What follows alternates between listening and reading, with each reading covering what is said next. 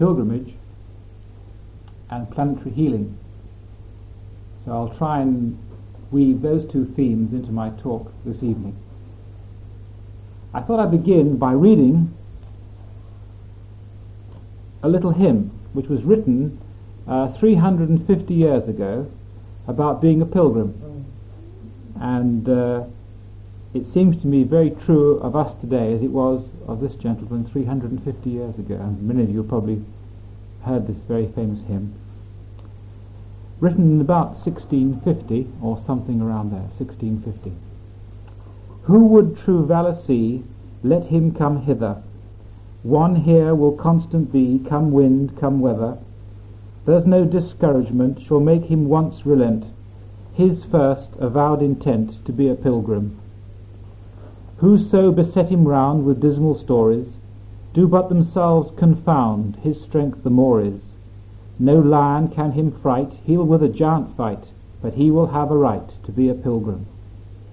Hobgoblin nor foul fiend can daunt his spirit, for he knows he at the end shall life inherit. Then fancies fly away, he'll fear not what men say, he'll labour night and day to be a pilgrim.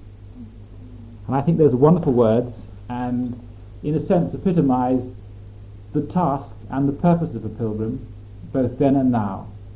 I think we have to understand that people have been going on pilgrimages for thousands and thousands of years to different sites, to different places, in different religions, in different creeds. By coming here to Glastonbury, you are literally following the footsteps of millions of people who've come to this sacred site for thousands of years. People have been going on pilgrimages. We are aware of the Muslims that go to Mecca, of the Indians with their various pilgrimages to their holy sites. We can see why people went on pilgrimages. Ostensibly it was to visit a sacred site, to kiss a sacred stone, to see the sacred bones, to see where a saint was buried, and things like that. They were the physical outward manifestation of why people go on pilgrimages. But there is always a hidden, deeper meaning than just the physical outward manifestation of someone travelling from A to B to go on a pilgrimage. I think if we look at the source of pilgrimage, we can see it almost as a legend.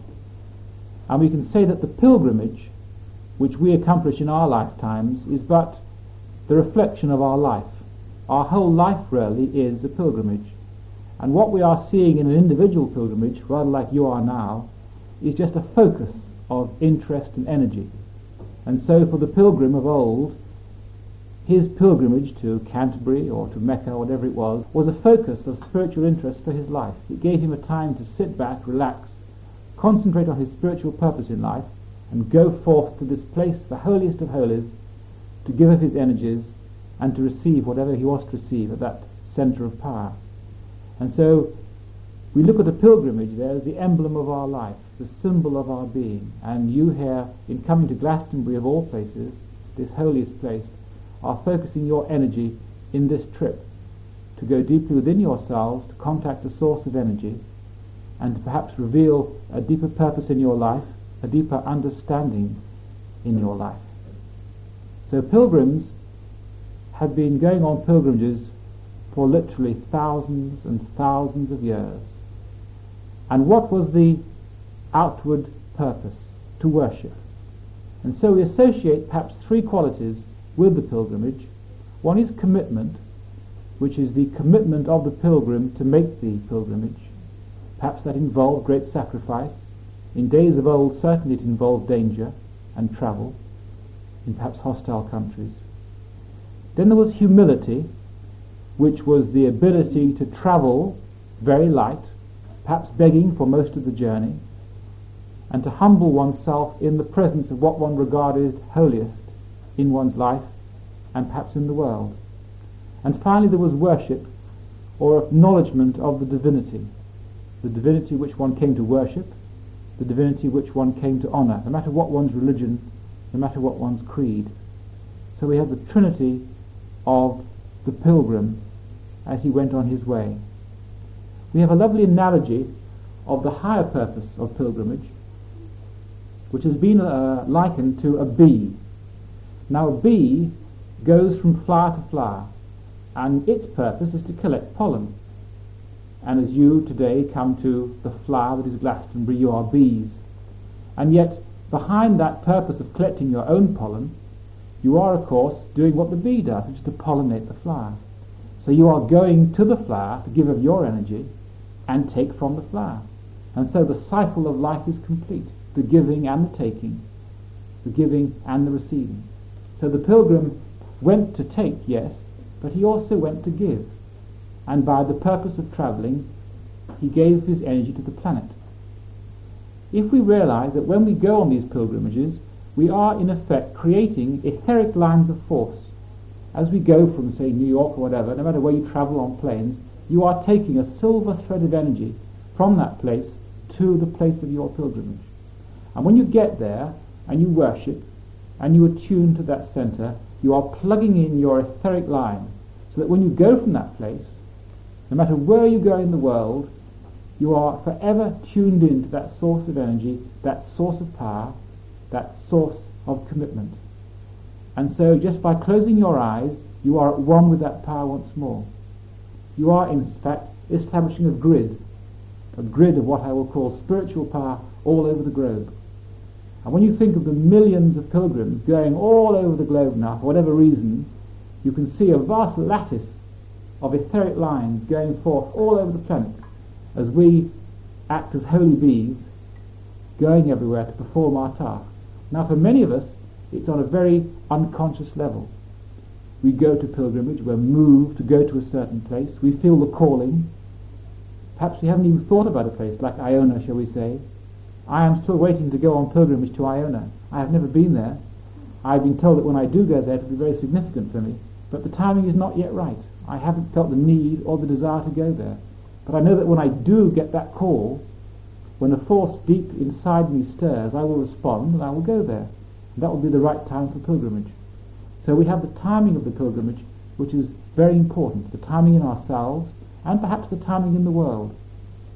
And as we look at the crisis in the world today, and we see more and more people going on pilgrimage, we can perhaps begin to understand the significance of the work that we're all doing on a conscious and unconscious level. For what this planet needs at this time is healing before all else. Because this planet on which we live is threatened as it's never been threatened before. If we look at the situation with which we're faced right now, we have what my teachers call a narrow window of about 20 years. Now if I can call that window, it's rather like the window of the space shuttle coming back into Earth's atmosphere after it's been up in space. It has to enter at a certain angle, at a certain velocity, through what they call the window. And when it's in that window, then everything's all right, and no disaster happens, and the trip is a success. What we are facing now on this Earth is a critical period of 20 years when our technology, which at this moment can destroy the world 10 times over, when our technology in terms of the freedom we have to live, the computers that can do so much of our work, the spare time that we have, and the old adage that idle hand leads to trouble. And believe me, in the world, so many people are idle, which creates so much trouble, not of physical but of thought as well, and the desire to satisfy the spare time they have. But with all those energies going about, this earth is threatened as it's never been threatened before. So we have to consider the window, getting in through that window before our intellect destroys us as individuals or the world as a whole. The only thing that can balance that into it is our intuition, which is the God-given, the God-centered force within us. We have not yet got the wisdom to balance our intellect. We have created beyond the capacity of our wisdom.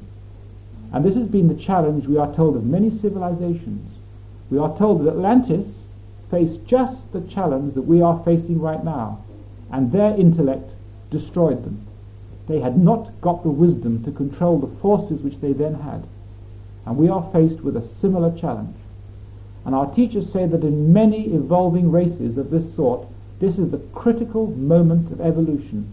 When the race has evolved in gigantic strides as ours has, just consider our progress in the last 100 years. The technology has got there, But where is the wisdom, the other side, to balance it, to use that technology to return to the source, as opposed to return to ourselves, to create in God's image, as opposed to creating in our image. So this next 20 years for the earth is critical, and the choice remains with us, as it has been in many lives, in many civilizations, in many opportunities we've had at this time. And that's why all of us are very privileged to be here, because we are here at this critical time. We have chosen to be here. It is a lesson for all of us. It is a test for all of us which we have to pass.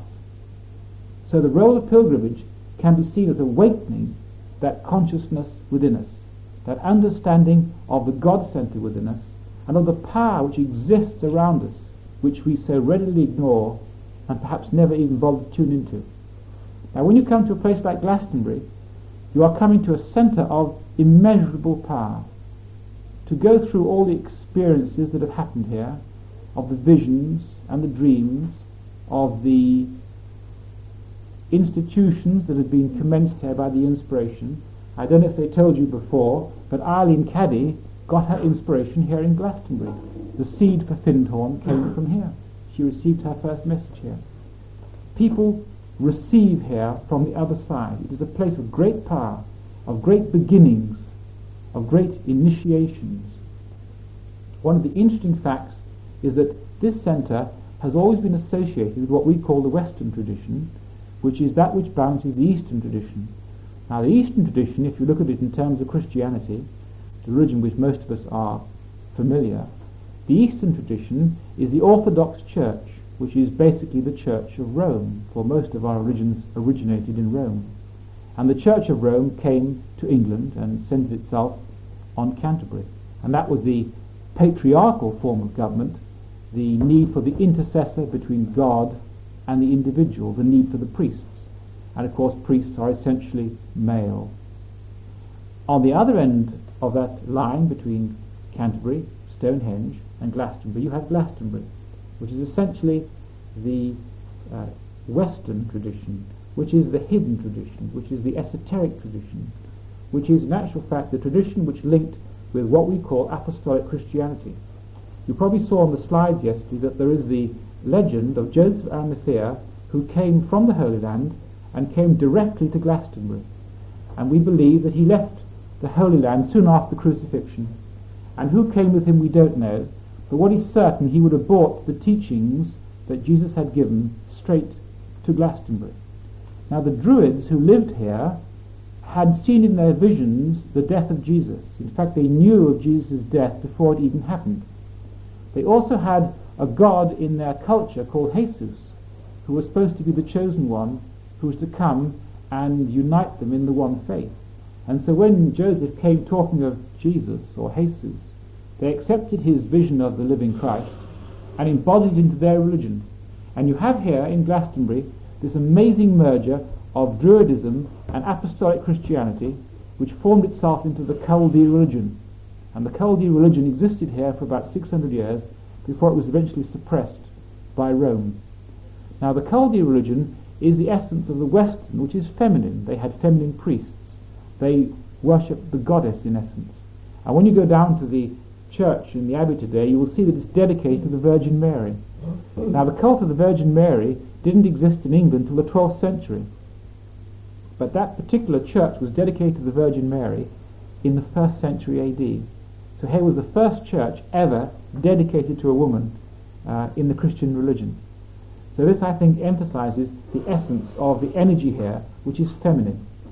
The goddess, shall we say, grounds her energy here in Glastonbury. And that is why Glastonbury is always considered to be a feminine centre. Now the goddess is important because in the patriarchal society in which we live, we tend to think of God as male, because Christianity in particular, Mohammedanism, has told us as such. But in actual fact, God is not male, it is neither female, it is above male and female, it is the oneness of all life. But we tend to forget in our concentration on the male that there is a goddess, and indeed that the being of this planet is feminine in energy, and that the being who has given us this planet on which to evolve is feminine. And that is why the Druids and the ancient religions worshipped the goddess. They were aware of the God, but they also worshipped the goddess because they recognized that through her came all life. Our bodies are from the goddess.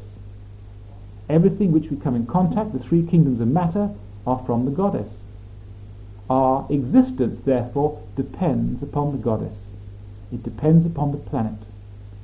We had a friend of ours here about a month ago who is also a channel, and he channeled an energy of a Devic being, a very ancient Devic being who actually lived below the island of Iona. And this Devic being was expressing his disgust, is perhaps too strong a word, but his disapproval of the way that humanity had treated the three kingdoms of matter, and in particular the animal kingdom, and the abuse which we have heaped upon that kingdom for the last 200 or 300 years. And being Devic, and therefore unemotional, he could not understand the way in which the goddess allowed us to abuse her kingdoms. He was itself, I call it, baffled at the freedom which we were given to experiment with the kings of the goddess. And he felt that perhaps that approval would soon be withdrawn, because surely we have reached the limit to which we can abuse this planet anymore. Whether you look at it on a spiritual level or on an ecological level, we are approaching a time of crisis. There are many interested scientists and ecologists in the world today who have pointed the finger at the way we are destroying our planet. The rate at which we are deforesting our planet, which is the hair of our planet, which produces the atmosphere in which we live, has now almost reached the proportion of being beyond recall. So we have this freedom, but we are abusing it. And we are destroying our very planet on which we live. So what we need at this time, above all, is planetary healing. Now, how are we going to heal this planet, especially through the use of pilgrimage? Well, we come to a place like this for invocation. The power is here, the energy is here.